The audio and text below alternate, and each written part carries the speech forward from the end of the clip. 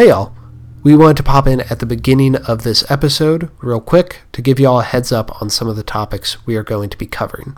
Sexual assault, rape, and suicide all play a key part in this movie, and so we discuss all three. We also discuss a real-life case of assault. If any of this stuff is something that you don't need to be listening to right now, we strongly encourage that you tune out. Everything in the central area here in Hollywood is being funneled toward the Pantages Theater because this is Oscar night. And keep your eyes on the losers tonight as they applaud the winners. You'll see great understanding, great sportsmanship, great acting. Well, the only thing left to say is meet the champion. Hello! And welcome back to The Snub Club, the podcast with movies that have the most Oscar noms and no wins whatsoever. I'm your host, Danny Vincent, and I did not prepare a joke this time related to the movie at all. Sorry. The movie's too long for me to remember the jokes. Yeah, I'm sick. Which blonde-haired teenage girl are you? We'll get into that, because I have some thoughts on those Oscar noms, but we'll get into that when we talk about them. But you're Sarah and you're sick, right? That's what you said? I'm Sarah and I'm sick, so I don't have anything to say. I'm Caleb. Hi. All right. This week we're at the 30th Academy Awards and having a little countdown, which will be very little this week. There was one film that had 10 nominations titled Sayonara. It won 4 and won Best Supporting Actor for Red Buttons, historic Best Supporting Actress win for Miyoshi Umeki, and the Best Sound Recording and Best Art Direction. And there was another film that had 9 nominations and no wins. And that's the movie we're talking about today, Peyton Place. I'm pretty sure that's the shortest one I've done so far. So, yeah. Sarah, what was Peyton Place nominated for? Okay, Peyton Place was nominated for... This is going to be a long one, though. Best Picture. I didn't even say what won Best Picture. Okay, The Bridge on the River Kwai. Best Director for Mark Robson, who lost to David Lean for The Bridge on the River Kwai. Mark Robson was also nominated for The Inn of the Sixth Happiness the following year. Best Actress for Lana Turner, who lost to Joan Woodward for The Three Phases of Eve. Best Supporting Actor for Arthur Kennedy, who lost to Red Buttons in Sayonara. Arthur Kennedy was nominated 4 more times. Best Supporting Actor for Russ Tamblyn. Ditto, lost to Red Buttons for Sayonara. Best Supporting Actress for Hope Lang, who lost to Miyoshi Umeki for Sayonara. Best Supporting Actress for Diane Marcy, who also lost to Miyoshi Umeki for Sayonara. I assume both these people never got nominated again, right? Yes, if I don't say it. Sorry, I'm just trying to be clear. Best Adapted Screenplay for John Michael Hayes, who lost to Pierre Boulle for Bridge on the River Kwai, but actually the actual writers for Carl Foreman and Michael Wilson, but they were blacklisted. John Michael Hayes was also nominated for Rear Window. And Best Cinematography for William C. Miller, who lost to Jack Hildyard for The Bridge on the River Kwai. He won 2 and also had 1 more posthumous nomination. Right.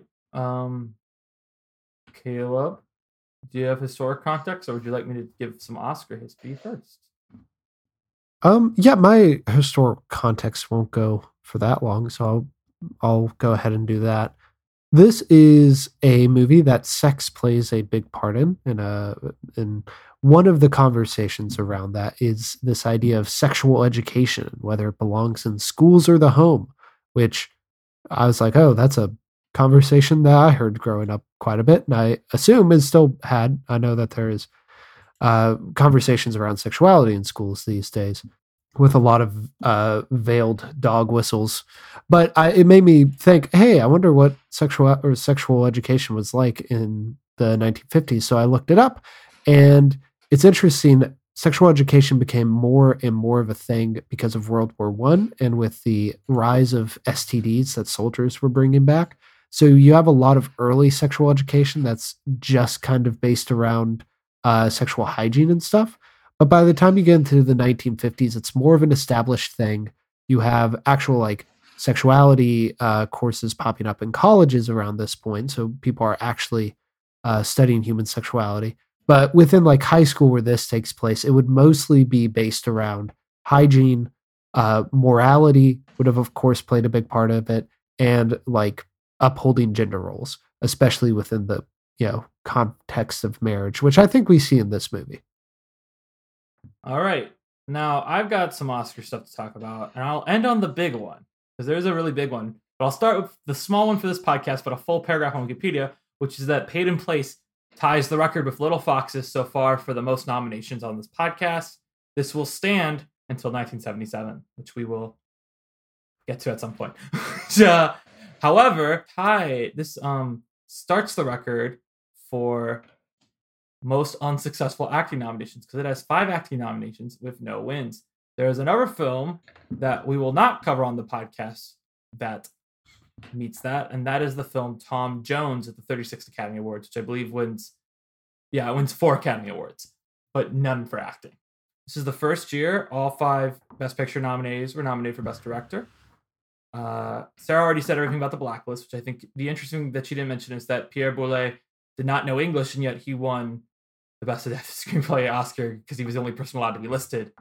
It's like, everyone was like, wait, so then how you write it? Because he doesn't even speak English. Designing Women is the last film to win original screenplay when solely nominated in that category. Since this Oscars, it's always gone to a movie that's nominated somewhere else. Before I say the actual biggest thing about this Oscar ceremony, I will want to point out that, in my opinion, the most enduring film of this year only got 3 nominations, didn't win any of them. And that is 12 Angry Men, which was only nominated for Best Picture, Best Director, and Best Adapted Screenplay, which I think is kind of crazy. Didn't get a Best Actor nom. I'm just saying. But the big news, because we've been hyping up this Oscar ceremony for a while on this podcast, that this Oscar ceremony was hosted by 6 different hosts, and they were Bob Hope, Rosalind Russell, David Niven, Jimmy Stewart, Jack Lemmon, and Donald Duck. This is the Donald Duck Oscars! We did it! Yeah. We made it! We made it to the Donald Duck concert! Sarah's freaking out right now. Her eyes are like so wide. I'm like, wow, very Imagine Donald Duck going up and going like, I can't do a Donald Duck impression. Like, and the nominee. I can't do it. I can't try to do a Donald Duck impression. Sometimes I just fall into one. But if I try, it's not going to sound. But imagine Donald Duck going like, the nominees are Peyton Place. I loved Peyton Place. Donald Duck. Put that on the DVD cover. We have no proof that he loved it. Well, let's look up some clips and see what he said about Peyton Place. Everyone pause the show. We're gonna look. No, I'm kidding. All right. So shall we go into Peyton Place? Shall we return to Peyton Place, as the sequel is titled? If we must. I want to point out, so listeners, long-time listeners to the show, but first-time listeners might not have caught this, even though if you're starting on the Peyton Place episode, I'm a little concerned, is that Caleb will frequently tip his hand if he says, if we must. So I have to ask Caleb, since he's already tipped his hand, what did he think of Peyton Place? Wow, I wish I had thoughts on Peyton Place. It's a pretty boring movie, and all the characters look the same, so it's impossible to tell them apart, which undercuts the billion subplots that are going on. Luckily, half those subplots don't really matter. I'll go next, because I made you all wait last time for me to go last on Friendly Persuasion. I thought this was thoroughly okay. Like, I don't have any issues with it.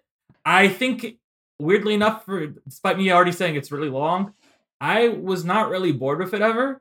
I just wasn't really into. I think this is more interesting as, like, I recently watched Todd Field's Little Children, which is kind of very, I know you guys haven't seen it, but if you've seen American Beauty, this feels very much like the prototype of that type of subgenre of Oscar movie, where it's like suburban scandals going on, but they're just white people talking about it, you know? That's what this is. It's the prototypical American Beauty or Little Children. I think this is better than American Beauty. I think this is worse than Little Children. And I'm sure there are other films in that subgenre that exist. I'm also want to be, for the record, say I'm aware that melodrama exists. I'm aware there are other films like this that probably do it better from the era, but I'm just saying this reminded me of Little Children because I watched it like 2 weeks ago. So, Sarah, what did you think of the movie? Well, I mean, speaking of subgenres, I'm going to go on a long tangent. Okay. So there's this idea that books, particularly written by women, 50 Shades of Grey, After, The Love Hypothesis, they're all kind of... The Love Hypothesis doesn't quite work, but there's this idea that something that is a self-insert character just is not credible. And then you look at like Little Women or Peyton Plays. And it's very interesting how this genre of women creating self-insert characters has evolved throughout the years. I didn't like it. I thought it was boring. I don't know. These movies, I get it. I understand it. I respect it. I just feel like if you're going to watch a melodrama, speaking of melodramas around the same era, just watch Imitation of Life. I need to see that one. I haven't seen it. But I don't want to say because I don't know if I'm right or not, but I feel like Imitation of Life certainly has more non-white people in it, right? Or am I Yeah, it would. Thank God. I think that's the one that Passing was getting compared to, right? Last year? Yeah. Yes, the act of passing plays a big part of Imitation of Life. I should also say, since y'all brought up melodrama, I like melodrama. Melodrama's good. This isn't a genre thing. I just don't think this does it particularly well. Well, because I think a lot of people write off melodrama. Well, that's why I think, to me, even though yes, this is a melodrama, it does fit more in that like suburban idealist, like being torn apart by scandal subgenre I mentioned that became pretty popular in the late 90s, early 2000s. Because to me, it's such at least the other old melodramas I've seen, they're way more focused than this. They're not as sprawling subplots. Doesn't really have a main character type of thing. Because I don't think this movie has a main character. I really don't. So, whereas like, even Little Children were like, yeah, Kate Winslet got nominated for lead actress in it. I don't really think she's a lead. I don't think anyone's lead of that movie. Peyton Place. It's a movie. It's based off a book, a best-selling book, but the author hated this movie because the book was considered to be very adult, very racy, and this follows the Hays Code to a T. Even though it does still feel a little more like sexy than I feel like most of the stuff we watch that follows the Hays Code. Well, they talk about sex openly, and there's like rape and stuff in there. Oh yeah, that's not what I meant by sexy. Yeah, I know you didn't mean that when you said sexy. Yeah. I think what I mean by that is that like I do think it's kind of I wouldn't say it's following the Hays Code as directly as the movies we've seen before. This is definitely trying to be a little bit more mature. But yeah, I doubt it handles it as well as the book. Yeah. I think this movie is really interesting because I feel like okay, first, this movie spans so much time. This movie, like, I don't think they ever give you a direct amount of time, but I think it's like 5 or 6 years. That'd be my guess. Although the girl's little brother stays the same age the entire movie. Are you sure? I feel like it's like 1 year.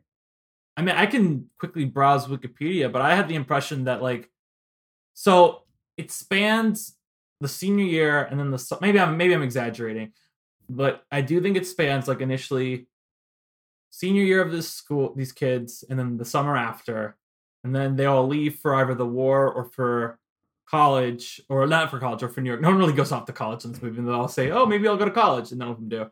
But then I feel like it jumps forward a large amount of time. Maybe it is just 2 years then, because the thing happens at Christmas and then there's a trial in April at Easter. So maybe it's 2 years. So I did over exaggerate, I feel like. Yeah, my point is, it still is like, we'll leave these characters for 3 months and then come back, some type of thing. Or like the whole summer goes by in just a quick montage and it's Labor Day and that's when everything falls apart. Yeah, this movie is very interested in the passing of seasons. It begins with some narration about that. And there's some good parts of this. I actually think that opening narration does a pretty good job of setting up the tone. But this idea of like, it describes all the seasons of the year, and you never get a sense that like there's a good time of year to be living in Peyton Place. Well, yeah, literally as soon as the new principal moves in, it's like everyone's telling me it's like, oh, you don't want to go here, you know? It's like everyone's like, the only thing to do in Peyton Place is to get out of Peyton Place. Which, I mean, vibes, right? Like I definitely get that vibe from this movie. Like, let's get out of this small town where everyone's a jerk. I don't know if now is the one I want to talk about with you, but I do want to talk to Caleb specifically about this movie's use of church, because I remember when you saw Lady Bird and you're like, I think it's fascinating when movies go to church. And there's a full montage of this movie, which is like, here are the churches in town. Yeah. But I think it's to me, I think this movie begins where you think it's going to be like, oh, you don't think it, because you probably read like the description of the movie on whatever website you found this on. But I feel like this movie begins, you're like, oh no, it's like Blackboard Jungle again. Like, we're bringing in our principal to be the principal of the school. And no, that guy is the flattest character in this movie, which is to say, saying quite a bit, because there's a lot of flat characters in this movie. I think the principal is by far the most... I think it's really funny that Lana Turner is the lead, because I get that she's like a movie star, but it's like... It's Lana Turner. Oh, sorry. Well, she Lana specifically Turner... wants to be referred to as Lana Turner. Really? I didn't know that. Okay, I watched a clip of her on Joan Rivers talking about it. All right, my apologies to the late Lana Turner. But Lana Turner, I think she, I think her stuff in this movie, when it's not with her daughter, is absolutely nothing. Like, I get nothing out of what she's doing in this movie with the principal. Well, and like, the principal could be this driving force to challenge things in the town. Like, he's the one who wants to have sex education in the school. He's the one who comes in and they're like, oh, we'll give you this much. And he automatically is like, no, I'm worth more than that. But he never does it. Can I just say... He never challenges anything. Can I just say, so you said whatever description you read on whatever website that you found this movie. The YouTube video that I found this movie on. Well, this is on YouTube? It's on YouTube, but I would not recommend it. Oh, okay, good. So I was like, this is on YouTube. I'm mad I spent money on renting this. The description from Vintage Katie, she said, there is no way to write a description about this movie. So many juicy stories are rolled up into this one work. It's based on a novel and resulted in a soap opera. You just have to watch it for the shocks. Oh man, I was so shocked by this. To be clear, also, to jump back a bit to something I was shocked by, like, with the raciness, I'm thinking very specifically, like, the shot of them after they skinny dipped, of the girl in the towel. I was like, dang, I'm surprised, like, they were allowed to keep that in, personally. I guess I haven't really seen... Oh. What? You know what else Vintage Katie has up on their YouTube? Oh, great.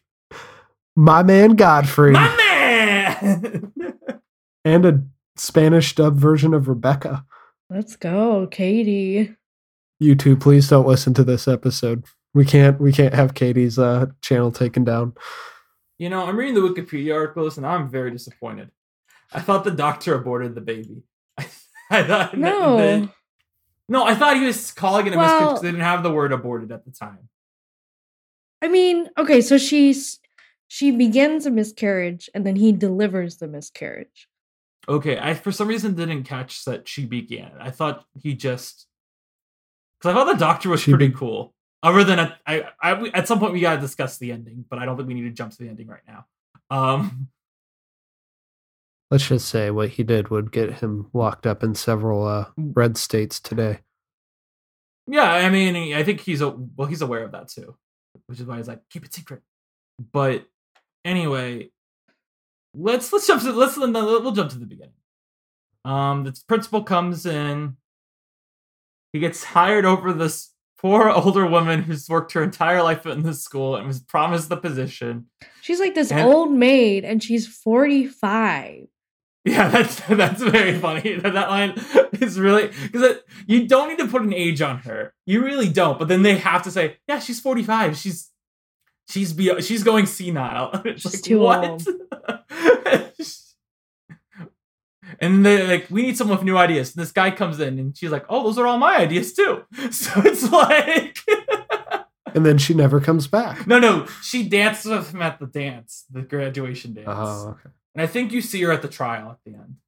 I think she's... Because they cut to everyone at that trial. I just think it's... I just gotta say, This woman writing this book about this younger man who becomes a mouthpiece for an older woman. Just iconic. Well, I feel like the movie, I don't know. I feel I'd have to read the book, but I definitely don't feel like the principal ever comes off well in this. Like, ever. Like, he's a sexy new guy in town, so of course the mom's into him just because she's someone new. And he's like, I don't think you're too old for me, you know? So, like, that whole romance makes sense because she doesn't care about this teacher. Like, she doesn't. You also forgot that there's something else before the sexy teacher comes.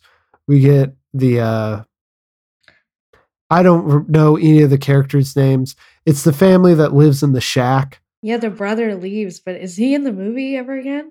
No, that's the problem, is both with the teacher and with this brother. It's such a big dramatic thing with this brother leaving. It's such a big dramatic thing with this teacher not getting the job. Then they don't do anything. Yeah, Nobody does anything in this movie. The brother should be like the surprise testimony at the end. That's what would make the most sense. The brother should be the surprise testimony at the end, but no, he's not. Or to be like, actually, I did it and take the fall. Oh, okay, yeah. But no, he's just.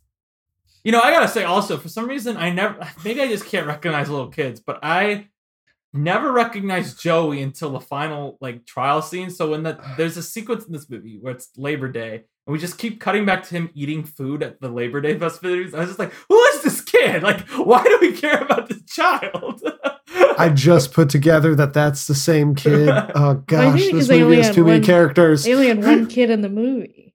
Yeah, but it's like, he's in like the first scene, and then I don't feel like he appears again until the Labor Day scene, like the little brother. I really don't think he's in it. Maybe he's like in the background of a couple shots. Maybe. But like, and then in the Labor Day scene, he gets all this focus on like eating food, and then again, he doesn't come back again until the stepdad returns, and then the trial itself. Again, I want to table the trial because there's a lot of stuff I want to talk about that trial, but I don't think we should jump to the end. But then we meet who I think is the main character, even though she's nominated for supporting actress for some reason. The daughter. I'll open up. I have Wikipedia open, so I'll say her name so we can just say her name. It's Allison. This is Allison, yeah. AKA Grace Metalis. That's a weird last name. It's like a Metalius. Yeah, I don't know. She's a self-insert character. It's very much she's the Joe of this movie, right?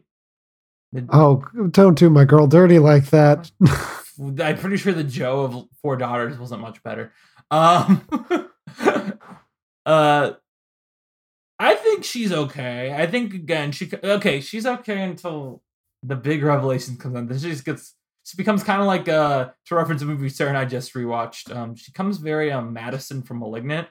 That's such a niche reference. Nobody's gonna get it. Well, everyone should watch *Malignant* if they listen to this podcast. Anyway, everyone, period, should watch *Malignant*.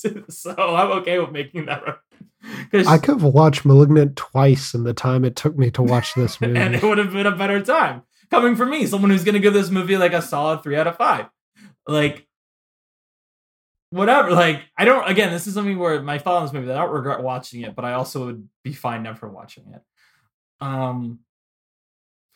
But Allison is mad that the principal's been hired, but then she is having her birthday party where her mom's freaking out over having boys over because it's like, you can't have boys over because I don't want you to make the same mistakes I did. Oh, actually, if I were to say the thing about Allison that's really weird is she kisses like the photo of her dad on the like stand goodbye when she leaves. That's really weird.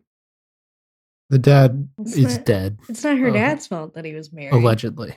She's allegedly dad. It's not her allegedly dad. Allegedly dad. Thinks the dad's dead.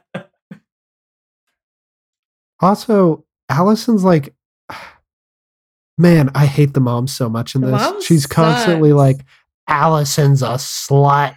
And then like, Allison is such a good kid. Like, she talks the other kids out of spiking the punch at her birthday party. She's like, this is the one thing y'all can't do. She's like, she's like very academically determined. She's like career focused. I was gonna defend the mom, but then I really started thinking about it, and I was like, "Nah, you're right."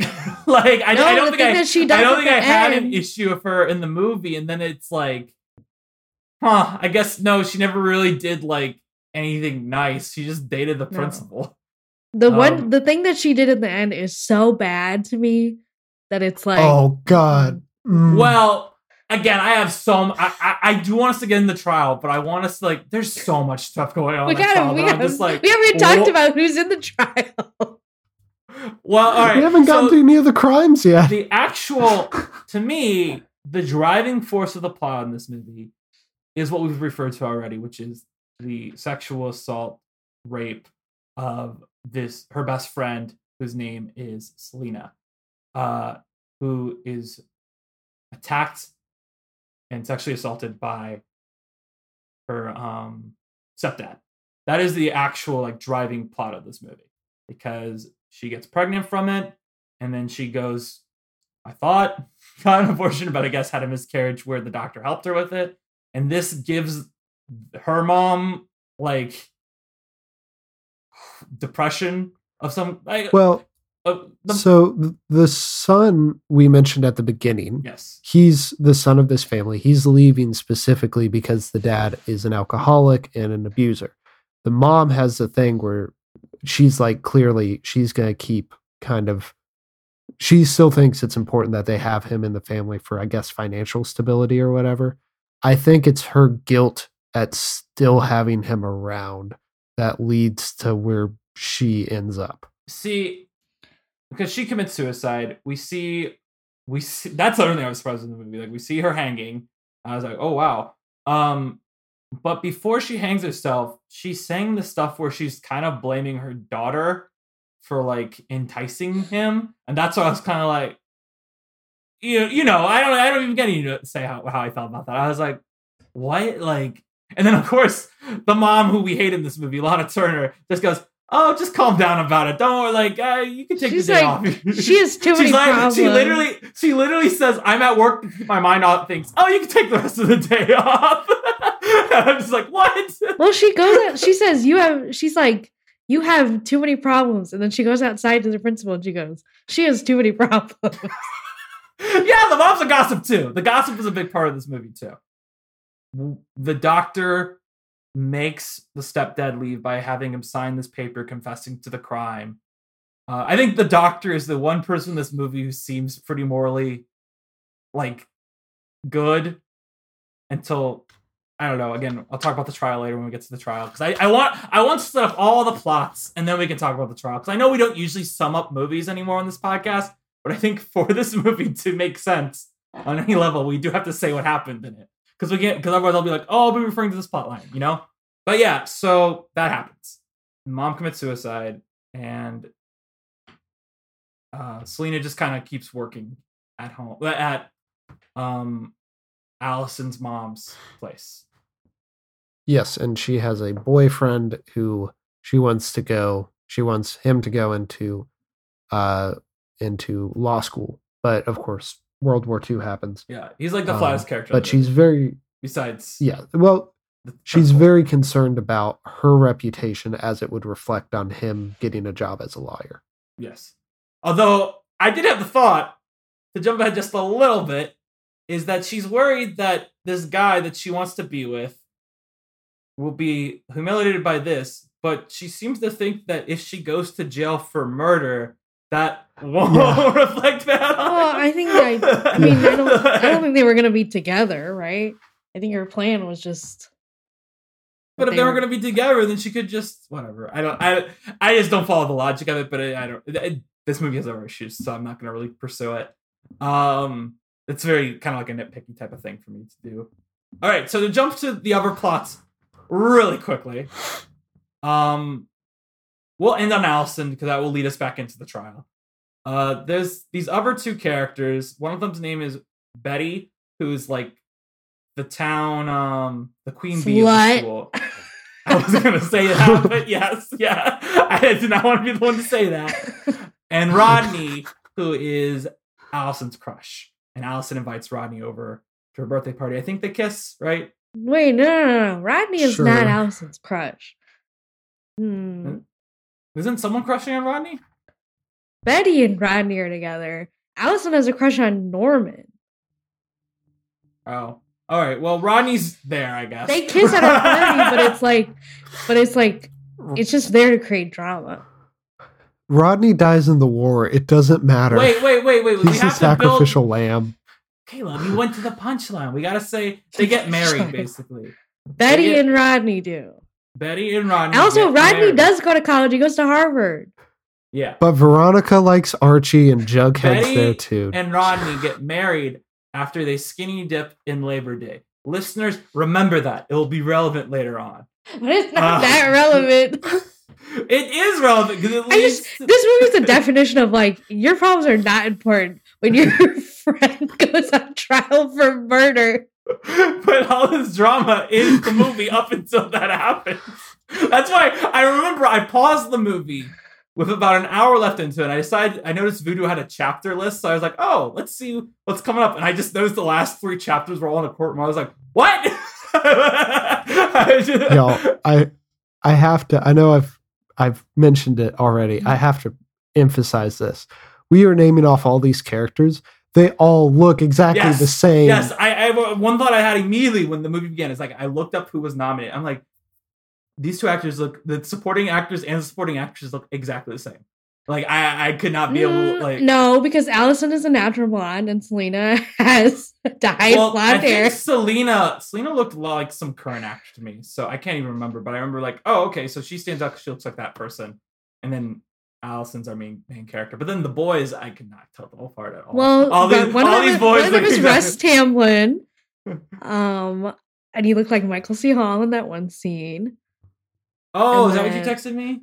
Yes. Oh, I didn't even notice. I didn't even recognize it was from this movie. I was like, okay, cool, Michael C. Hall. And then one of the actors who was nominated is the rapist. What? Yeah. Oh my god! I'll get into that when I say who. Well, no, I won't say because I don't think I'm going with him as my nomination. But like the only performance in this movie that I think deserves any recognition on any level is the doctor, because he gets the big speech at the end. And yes, it's like a little over the top, but like otherwise he's pretty dependable throughout this movie, and actually I feel like doing way more subtle work than anyone else is. That's disgusting. Why'd they nominate him when the doctor's right there? The doctor's out acting him in every scene. They act together. Back in my day, they only nominated actors who played rapists. They didn't nominate rapists.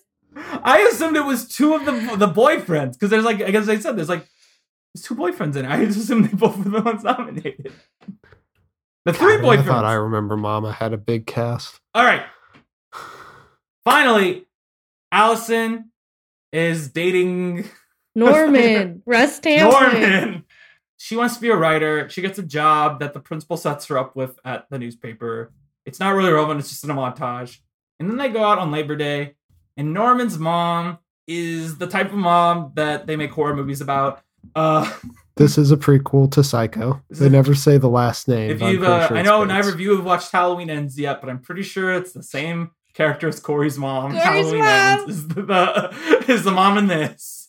I hope the sequel to this, because there is a sequel to this that I want to talk about. I hope the sequel to this has that character becoming the Corey. That'd be really exciting. Every movie should have a Corey in it. That's what I think. I agree. Corey's great. Corey saved the Halloween franchise for me. I'm not even joking. I thought that was a good movie. Which shocked me.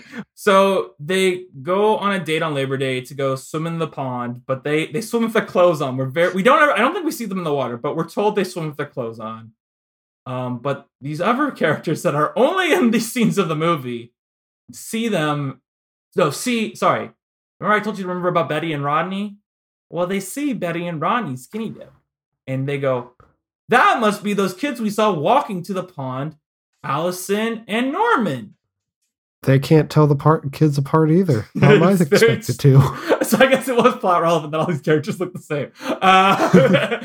And they the husband of this older couple says, let's not talk about it. And so immediately when they go home, the wife calls up Allison's mom to talk about it. And then Allison's mom goes to Norman's mom, and they all just scream at each other. And when they're screaming at each other, and you know, Allison's mom is just like, you can't see this boy ever again.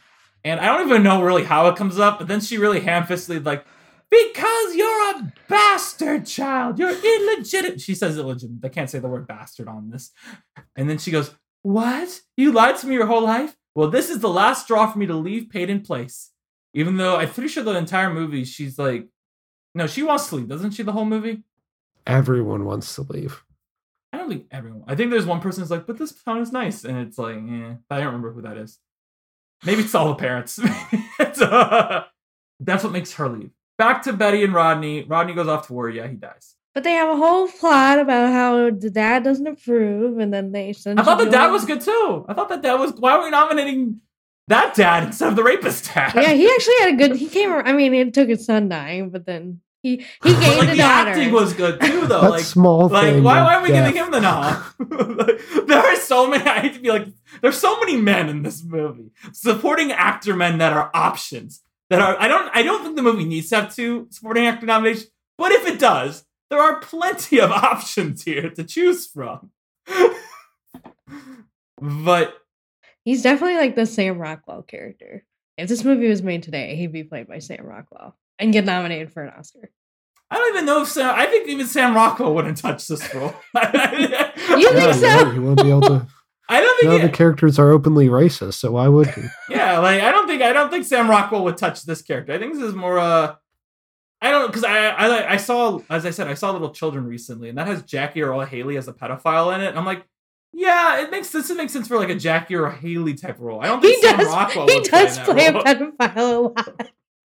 I don't know if he got Oscar nominated for Little Children, which I think is, again, that's one of those things where it's like this movie, I'm like, insane to pick him when like there are other great men options in this movie. Would you rather be typecast as a racist or a pedophile? Well, see, but here's the thing. Here's the thing that gets me about Sam Rockwell. I think that Sam Rockwell isn't typecast. I think he chooses those roles. I think so too. I think there's something weird about Sam Rockwell that makes him want to play Nazis and KKK members. And I feel like I don't want to defend Sam Rockwell because it is a weird thing. Sam Rockwell is canceled. You heard it here first. But George W. Bush. I think the Jojo Rabbit role is at least more interesting than the other ones. But yes, it is a Nazi role. Hey, Danny, is the wolf and the bad guys a racist? No, he isn't, surprisingly. And the reason I say that surprisingly is because there are like people in that movie who are biased towards other animals. So Sam Rockwell fought for those roles and he just couldn't get them. He also is not a racist in See How They Run.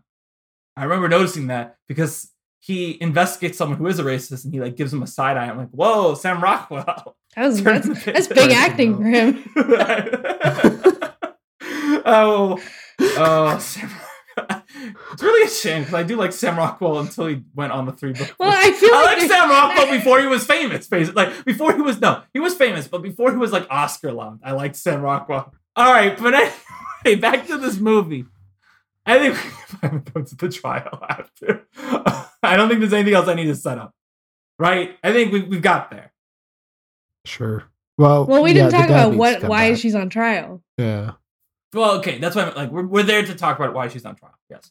So Allison leaves the town, and then we jump ahead a lot of time, and then the stepdad comes back on Christmas Eve, which kind of goes back to that thing Caleb was saying about this movie being interested in holidays, which I think is I didn't connect till he said that because stuff in this movie takes place on Christmas, stuff in this movie takes place on Labor Day, big things happen on Easter. They sing Auld Lang Syne in the summer.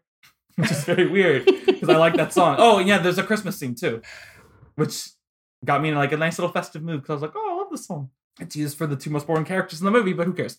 Duh, and there's also this Christmas scene on Christmas Eve that I'm talking about right now, which is the stepdad comes back from the war on leave, and he immediately, I think doesn't he first like punch the kid?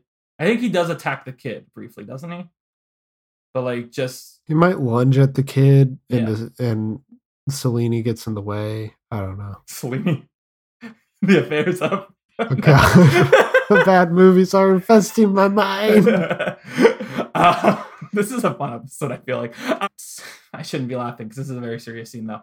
And so then he attempts to assault her again, and it cuts away. So I kind of was like feeling a little unsettled because I thought that, like, you know, it was happening again. And then we get that scene with the mom and her boyfriend. And then we jump ahead to Easter, I believe.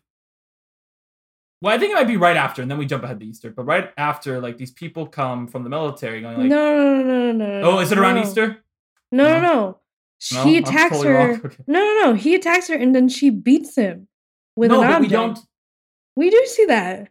Oh, we do? Yeah. Well, I think it's left vague, though, what happens, personally, Well, at that no. moment. You see her hit, like, do the first blow, and then it kind of pans away. But she hits him like clear multiple times. He isn't getting back up. Well, maybe I Yeah. just thought everything in this movie was really ambiguous, but no one else did. But then we jump ahead, and the military's looking for him, and they're like, he's deserted. And she's like, I haven't seen him for a year and a half. Ooh, she lied to police. Not police, to... Well, I guess military police. She says, I haven't seen him in a month and a half. And they're like, well, he deserted, it seems like. And like, well, he deserted my family a year and a half. So, all right, that checks out. This person... I don't know why I'm saying this person, because, again, Allison's like the most sympathetic person in this movie. Allison confides, and the closest she has to a mother figure left... Selena. Selena confides in Allison's mother. Connie. Mistake. Connie. I've been calling her just Allison's mom the entire episode. No one has ever corrected me on that. I want to have that for the record. I didn't forget her name. I've just not used it. Okay, so she tells Connie that she killed her stepdad, and buried him in the shack. And the mom immediately goes, I have to tell the cops. This is narc. So I want to point out something here very quickly, which is that if this movie or this book was written today, this is framed to me as Connie's second chance to be a good mother. And what does she do? She immediately throws it away. It's just the absolute villain. It's the villain behavior of her being like, you have to call the police. And Selena going, I can't. And then her immediately turning around and dialing the phone in front of her. It's malicious. She's evil. And the movie never thinks she's... That's something that's so crazy. This movie is 100% on her side. You can tell. Even though all the behavior in the movie...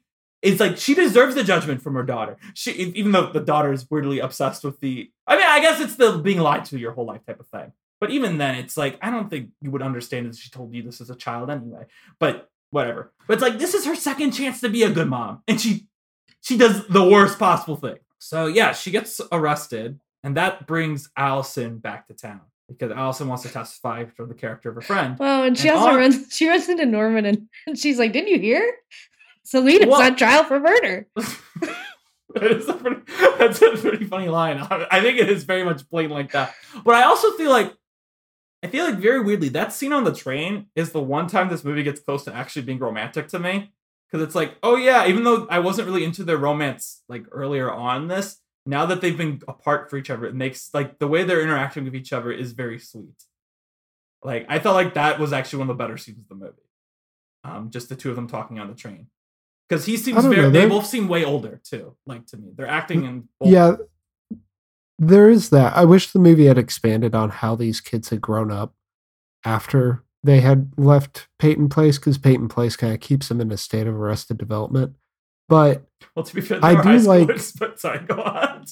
I don't really expect them to be super mature in the summer after high school. Like, sorry, go on. Yeah, that's true. But especially like Norman's mom is. Oh yeah, terrible. I mean, but. Allison's mom is terrible too, but go on. Yeah, no good moms in this. The only good parent in this movie is the person who becomes a good parent after their son dies. That's the only good parent in this movie. Yeah. But no, what I like about their relationship earlier on is that they talk to each other about each other. Like they actually establish, like, getting to know each other, which is something that we almost have never gotten on this podcast. What I wish they had done when they like reunite is I wish they automatically go back to talking about Peyton Place. And I wish they had continued that thread of like getting to know each other. Like, what have you been doing in New York? What is being in the military? I think that, like, again, it's like there's so few scenes of this movie that I actually really love. So this scene comes along and it's like we immediately got to get to the plot. It's like, no, like live in this moment a bit. Because I think obviously eventually they do have to go like, oh, remember hometown? Like, right? But yeah, I prefer. I mean, she does say like you a writer? I work for a book publishing company, and I love. Again, the writing here is like weirdly like, and it's with all their scenes, I guess, but it really stuck out to me here. It's like very like naturalistic. Like even though they do immediately start talking about Peyton Place, it still feels like a natural flow of conversation. But then of course we got to get back to the plot, and Norman's like, "Hey, I'm going home to talk to my mom and try to patch things up. You should do the same with your mom." And like, I mean, okay, I guess from his perspective, yes, that's a valid thing. Like, I'm not mad at him for saying that, but it's annoying that she does eventually get that closure with her mom. I'd rather her talk to her mom and then be like, "All right, I'm not talking to you again," you know? Yeah. And also the fact that like it never comes up that she's the one who called the cops. Like, but let's talk about the trial. We made it. We gotta talk about the trial because first off, this prosecutor comes in, and Paul Cartwright from Bonanza.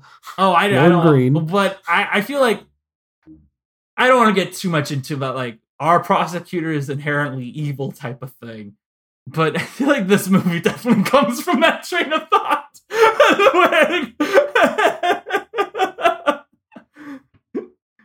This prosecutor starts the trial by putting a 6-year-old boy on the stand. An 8-year-old boy, because they tell us a lot, and it's like, and he's like, he completely destroys this 8-year-old boy on the stand, and the kid's not a great actor, but also I don't know why we even have this scene in the movie. I don't know why they put him on the stand. Oh, for I say, very important detail before the trial is that when she gets out on bail, Selena goes to talk to the doctor and makes him swear not to say anything. She's going to plead not guilty and just say it was self-defense, but doesn't want to bring up the miscarriage. Do you guys want to lead on? Allison testifies. And she testifies for the character of, we forgot to say a very important detail early on. I knew this would happen. With all this stuff going on, I knew we'd forget about something important. But Allison testifies that she saw Selena getting beat once. And he's like, the prosecutor's like, all right, so how was she beat? She's like, well, he was like slapped across the face. And he's like, well, just a slap? You think a slap is a beating? Have someone in your family ever slapped you? And we didn't say this earlier, but when is it when she says that she's an illegitimate child,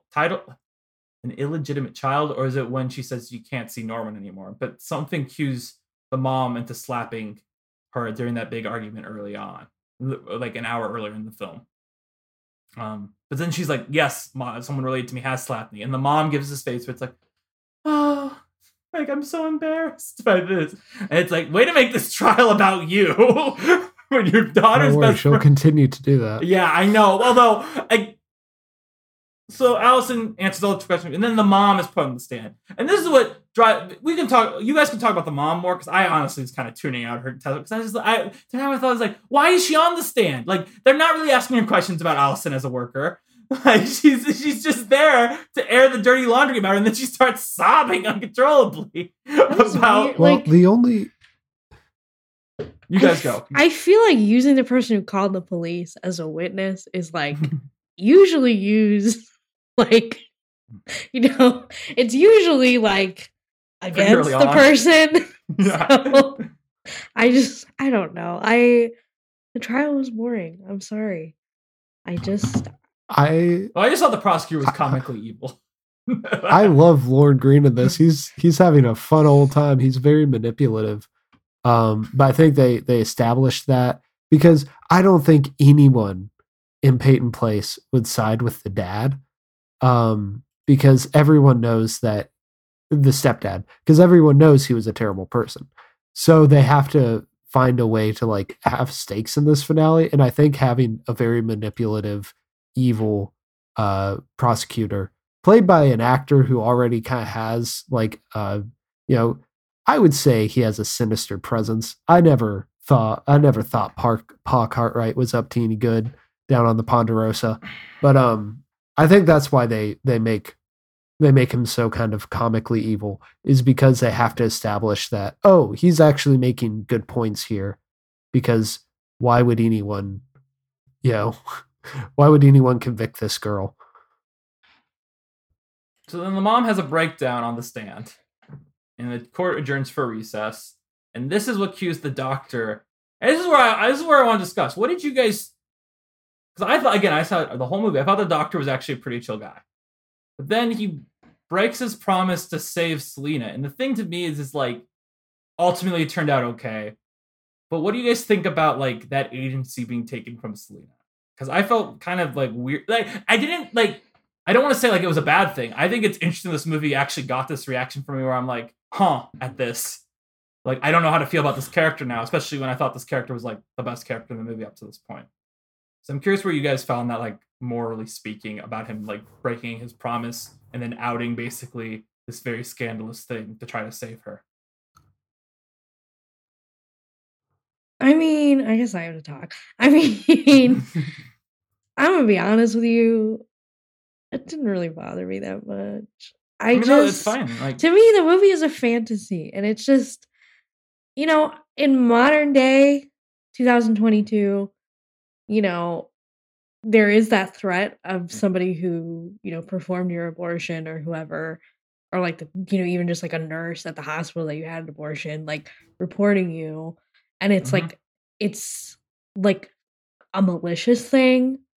And I feel like this is such a fantasy in the fact that it actually like ends up saving her, that it's just kind of like, it's so out of the realm of possibility. So that it's just, to me, it's like, it's kind of a movie magic thing. Like, it's like, I should look at it like, oh, you know, it's not feminist or whatever, but I mean, Selena is never a character that really has any agency.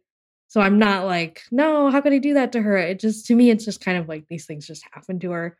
And I just feel like, you know, you have to, I mean, I don't always agree that you have to look at something with a, you know, a 2020 lens or, you know, 2022 lens. But with this, I just feel like it's so completely the opposite of like what the situation would actually look like, that it's like, it just, it's a fantasy. It's a melodrama. I think there is something to be said about, at least he's giving up something, because he's probably going to lose his license to practice medicine.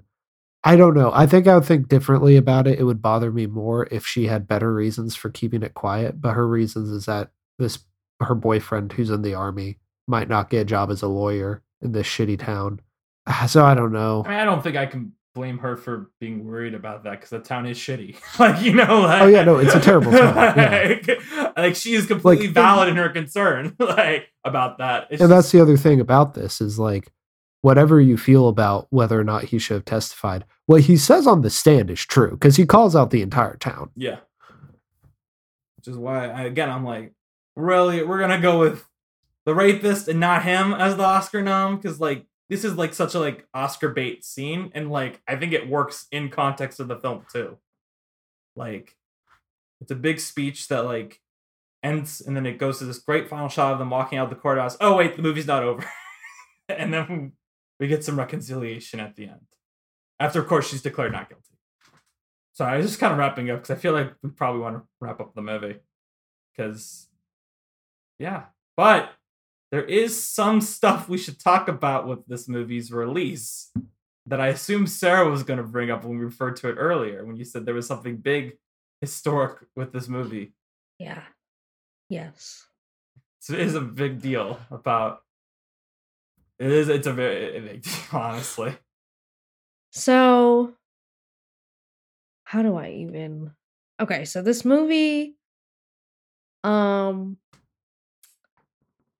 It did pretty well. It did pretty well in when it came out in 1957. And then something happened in 1958. where people became really interested. And that is I already knew about this too, which is crazy. That Lana Turner's daughter, Cheryl, who was 14 years old at the time, killed Lana Turner's abusive boyfriend and was ultimately acquitted. It boosted ticket sales by 32%. Wow. Huh. Yeah. Yeah, it's really it's kind of crazy. Well, I'm definitely gonna go read up on that after because that sounds like. How did she do it? 14 years old? Jeez. I mean, well, realistically, you know, it took a lot of courage, it took a lot of strength. That's my belief. I would say not to get too on my soapbox here, but nowadays, it's probably more in your favor to be abusive in Hollywood. Go see Babylon in theaters soon. But I think, I don't know, to me, it's this case and Fatty Arbuckle are like two really fascinating cases to me. If you don't know that one, it's horrific. Look it up if you want to, but he ultimately got acquitted as well. And it's just interesting, like how these old cases, like how they play out like so differently than what you might expect in modern day. It's kind of it's a crazy Hollywood story, but it also is just like, I feel like today she wouldn't be acquitted. So I'm glad that she was.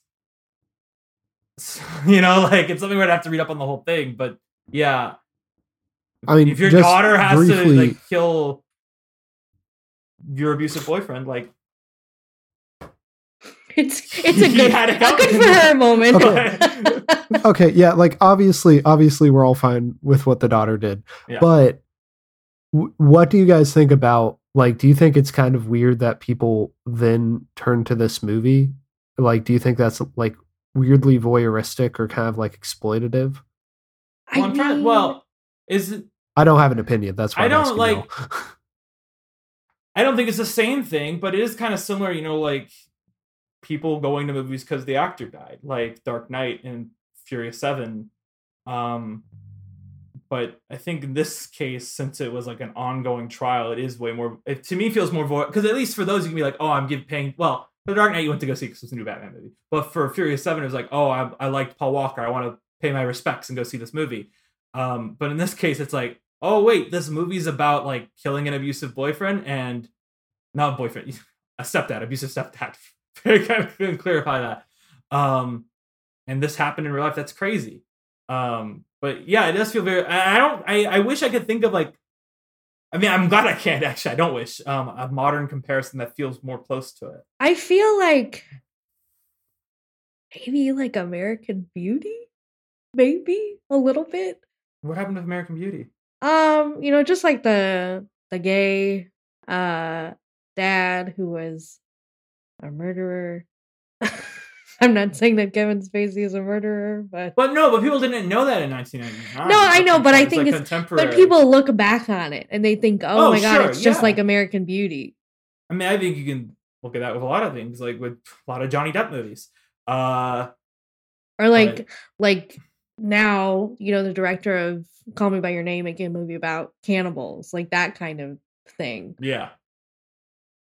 Yeah, definitely. I do think it's kind of crazy it did boost it that much, but it also can't really say I'm surprised. It made the equivalent of $106 million today. It's human nature, I think. I mean, it's gross, but it's also, I don't know. It's also kind of like when Netflix makes like Blonde or Dahmer, and then they put like a documentary at the same time, and nobody watches the documentary. They only watch like the narrative. Yeah. I thought Caleb was about to talk. That's why I stopped. It looked like Caleb was leaning in to say something. No, I think there is an interesting conversation to be had there, but I don't think I've thought about. Well, I haven't known about this information long enough, so I don't think I've thought about to have like a take. I was wondering with you guys because that did kind of occur to me. It kind of made me think of like true crime and stuff like that. My only comparison I could think of is a hypothetical that happened earlier series. I just remember thinking during that awful Johnny Depp trial that like, what if the new Fantastic Beast was out? Like, what if Johnny Depp had been in the new Fantastic Beast steering this? Like, would people be flocking to see it to support Johnny? Like, Well, people are flocking to support. He's getting all these opportunities. He's getting. oh I yeah, mean, no. I'm saying though, like at the like that movie was Right. out at the same time as the trial. I'm just using that like But- this is a thought I had like months ago. That's all I'm saying. Like this, Yeah, I agree with but you. see, even that's separate because that would involve someone who's directly in the film. This one, it does involve someone, but like she wasn't the one to kill the boyfriend. but it's such And an that's eerily where- similar circumstance. Yeah, it's just it's super weird and like I just the weird thing to me is that people would go to this movie and that there is a real 14-year-old girl out there who would have had to deal with being put on trial and like the trauma that comes with killing someone. Like that's the only weird thing to me, but I'm not sure, I'm not sure how much that really ties into people going to see this. I mean, I guess that does tie into Dahmer though, because you have like scenes of the trial and stuff, and it's literally a shot for shot of the footage. I honestly, I'm very thankful. I mean, I believe you. I don't know anything about Dahmer other than like, Evan Peters. It's like shot for shot. Like she's wearing the exact same clothes. She says it's the exact same mannerisms. And the family, like the woman who experienced it, said, they took my words, they took my movements, they took it from me. Mm. Should we wrap it up then? Like go to our awards? Because we've digested this movie. Oh wait, we didn't mention this becomes. Well, I mean we mentioned it offhand, but it becomes a soap opera that's very successful. There's also a sequel to this movie that has the same plot of Read It and Weep, the DCOM. But I love Read It and Weep. Yeah, it's like everyone like because this Peyton Place is a book, right? Like in real life, this is a book where it's like this is my self-insert, and the plot of Return to Peyton Place is she visits home, and everyone's like, "Why'd you write a book about us?" Like Didn't what- like a character actor direct? Yeah, Jose Ferrer. I was gonna say Jose Ferrer directed the sequel, Wow, but that's none weird. of the actors returned. Not a single actor came back. To be fair, for Weird. Lana Turner, like I wouldn't want to get involved. That's like this whole thing too. For daughter, I wouldn't want to. Yeah, but yeah, there's a sequel. But yeah, then there's also a soap adaptation where Mia Farrow plays Allison, and Ryan O'Neal is in it too. I don't remember which role he plays, but it's got a lot of actors who started out on Peyton Place, the show. So I have never watched soap operas before, but I can imagine this would make a good one just because there are so many plots, and like scandal is at the heart of it, but like scandal you can get away with on TV, so it makes sense. trying to see if there's anyone else famous in this. Oh, Lee Grant's also in the show. Well, who cares about the show? I'll never watch it. Sarah, are you ready to remind us what this was nominated for? This was a long episode. I feel. I haven't even looked at the time. Best Picture, Best Director, Best Actress for Lana Turner, who played Connie, Best Supporting Actor for Arthur Kennedy, who played Lucas, the rapist, Best Supporting Actor for Russ Tamblyn, who played Norman, Best Supporting Actress for Hope Lang, who played Selena, Best Supporting Actress for Diane Varsi, who played Allison. Category fraud. Go on. Sorry. Best Adapted Screenplay, and Best Cinematography. All right, so I have a take. Well, part of me is tempted to give it to Norman just so that way, like, the other guy like feels left out. But I didn't talk about it in this because I know you guys don't really care about aspect ratio. But I feel like this is the first CinemaScope movie we've seen that actually utilizes the wide aspect ratio really well. I think it has frequently like casually pretty like images on screen. Like there's a lot of silhouette in here. I can't remember the exact moment, but I think there's a scene in the dress shop where you can see every single character like lined up across, but it doesn't feel forced. I just think it has some very like casually nice cinematography. So I want to go cinematography personally. Well, you're not gonna like this. Last time I gave Best Supporting Actor to Anthony Hopkins because he wasn't nominated for Psycho. Anthony Hopkins, my favorite. This Anthony time, Hopkins. You said Anthony Hopkins. Anthony You said- Perkins. I'm sick. Well, I was thinking maybe you were thinking of Silence of the Lambs in your No. head. It's like, oh, that's why And I he was- won for that. He won Best Actor, which is a fraud. Anthony Perkins. Last time I gave it to Anthony Perkins because he was not nominated for Psycho. This time I am giving it to Russ Tamblyn because he was not nominated for West Side Story. Which one's Russ Tamblyn again? He's He's Norman. Okay. I'll allow it. That's the thing. It's like who's he in West Side Story? what's See Riff? Riff. Oh, I really had like I had a Mandela Everyone now effect. is like Mike Faced is the best. No, I had a Mandela effect where I genuinely thought that he was nominated for it, but he was not. No, I knew he wasn't because I remember when Mike Faced was like getting talk. Everyone was like, "This is a role that's never been nominated any production, movie, or otherwise." But sorry, that's just a side note. That's why I was like, "Oh no, I knew that." But Caleb, sorry. I don't really think it deserves any of these. So you're gonna give it Best Picture? Got it. Yeah, no. Had the Academy be wrong but- early on. Well, I would love to give it to Hope Lang because, like, I feel like she should have the best performance here, but the script never does anything to her. Like, things happen to Selena, but Selena doesn't do anything except for that one moment where she kills the stepdad. So, She has to be can't really told by give the it to brother her. where to bury him. We never mentioned that. Go on. yeah, I'm not sure if that's true or a lie. Oh, yeah, Who knows? Yeah, it's Anyway, the kids but- on trial, so. So I'm going to steal Sarah's logic and give this to Russ Tamblyn because he was in The Haunting, and The Haunting's a good movie. I think it's funny you guys are going with this logic because I do think Russ Tamblyn is probably the best nominated performance of No, I mean he was fine. Yeah, he's Yeah, I mean, he's no, good. I would not give it to him. No, I would not give it to him if I didn't think that there was at least a glimmer of a good performance in Okay, there. good. I was like, I mean, yes, make up for his career in general, but like, he's But- good here. Yeah, but it's one of those things where, like, I don't think anyone in the movie's giving a bad performance necessarily, except maybe like the kid. I think the principal's not But- great. The principal's whatever. No one should have been nominated. All right. Well, in that case, Caleb, what do you think this should have been nominated for to add a nomination? So here's the thing. Once again, this may be just coming back to things they did in elsewhere in their career. But Lauren Green as that prosecutor brought a lot of life into the end of that movie. And I think he sold me as a genuinely manipulative person who's just kind of emotionally uninvested and just doing their job.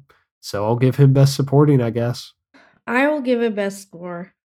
I thought the score was good, but if it was for a different movie. I was gonna go with the Doctor's actor. I think his name is Lloyd Nolan. But this is why it's funny to me that this immediately popped in my head, and Kale didn't even once think of it. Is that if we give it another a supporting nomination in any category, that means 3 out of 5 slots are going to be for this movie, and I cannot, in good conscience, do that. If I could swap him out. This doesn't. No. Let me finish.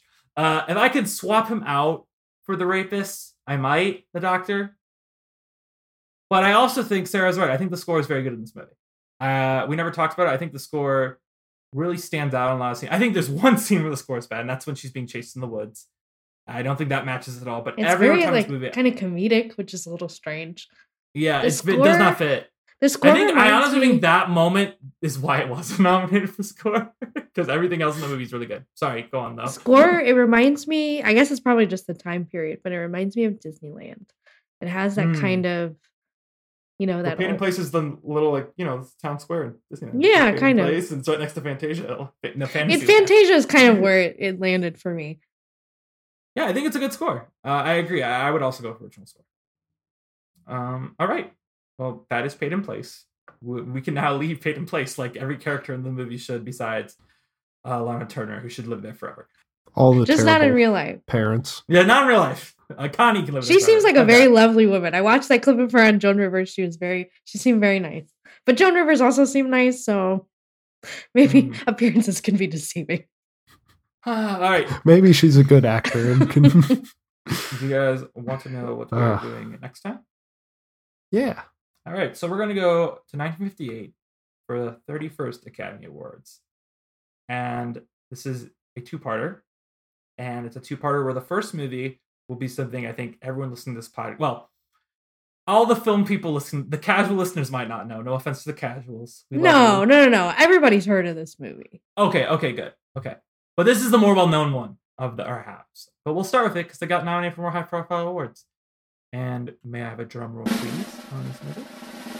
It is Cat on a Hot Tin Roof, which I've never seen, but I've definitely heard of. It's a very well-known film. It's a play too, right? Yes. Yeah, I think it wasn't revived recently by someone famous. I don't know. We can talk about it when we talk about the movie. Who's been in the productions of it? Because I'm sure it's been revived quite a bit. I think it's one that's like always on off-Broadway type of thing. Like every couple of years, it gets revived on off-Broadway. And have we had another Elizabeth Taylor movie yet? Covitus. Because she cameos in it. I believe. Yeah, okay, but that doesn't count. I think this is our first Elizabeth Taylor. Paul Newman too. This could have been a good Christmas episode. And too. Burl Ives. Yeah, it could be a good Christmas episode, but no, it won't be. Just because of Burl Ives. That's the only reason I see that. But yeah, next time we'll cover Cat on a Hot Tin Roof. I'm Danny Vincent. You can follow me on Letterboxd at Blank Notes. And you can also listen to my other podcast, Looking for the Ocean, Pixar Journey. It's about Pixar. I think it's kind of self-explanatory. I'm Caleb. You can find me at Caleb from the Real World on Instagram and YouTube. I have a lot of podcasts, but I'm only going to shout one out today because I'm in the middle of editing the episode and I'm really happy with how it's turning out. Star Wars Therapy is our November episode is about religion in Star Wars. And so it covers like canonical religions in Star Wars, but also, our personal beliefs and how they interact with our fandom. I really like it. It's my favorite episode we've done. So go check that out. Yeah, I was about to complain about something, but then you said what the episode was about. I'm like, okay, that sounds interesting. So, do you celebrate Life Day? Every day. Every day is Life Day to me. That sounds like a fanfic. Every day I put on my red Snuggie. What's my name? My name's Sarah. I'm sick. You'd find me on Letterboxd. I'm Sarah and I'm sick. Bye. You can find me on Letterboxd. Just my name, Sarah Knopf. You can find me on Instagram at SGK29. ESSGEKY29. And Twitter, I guess. Same thing. You can find us on Facebook, the Snub Club Podcast. And Twitter. We got to bring back the Instagram. We do not know how long our Twitter will last. And special thanks to our editor Joe. He's gonna have an especially fun time with this one. Thanks, Joe. You know what though? At least we were entertaining. At least we were entertaining all the way through. Yeah, I think this is a fun episode, so I'm pretty proud of this one. All right, so we'll see you next time with Cat on a Hot Tin Roof. Bye. Bye.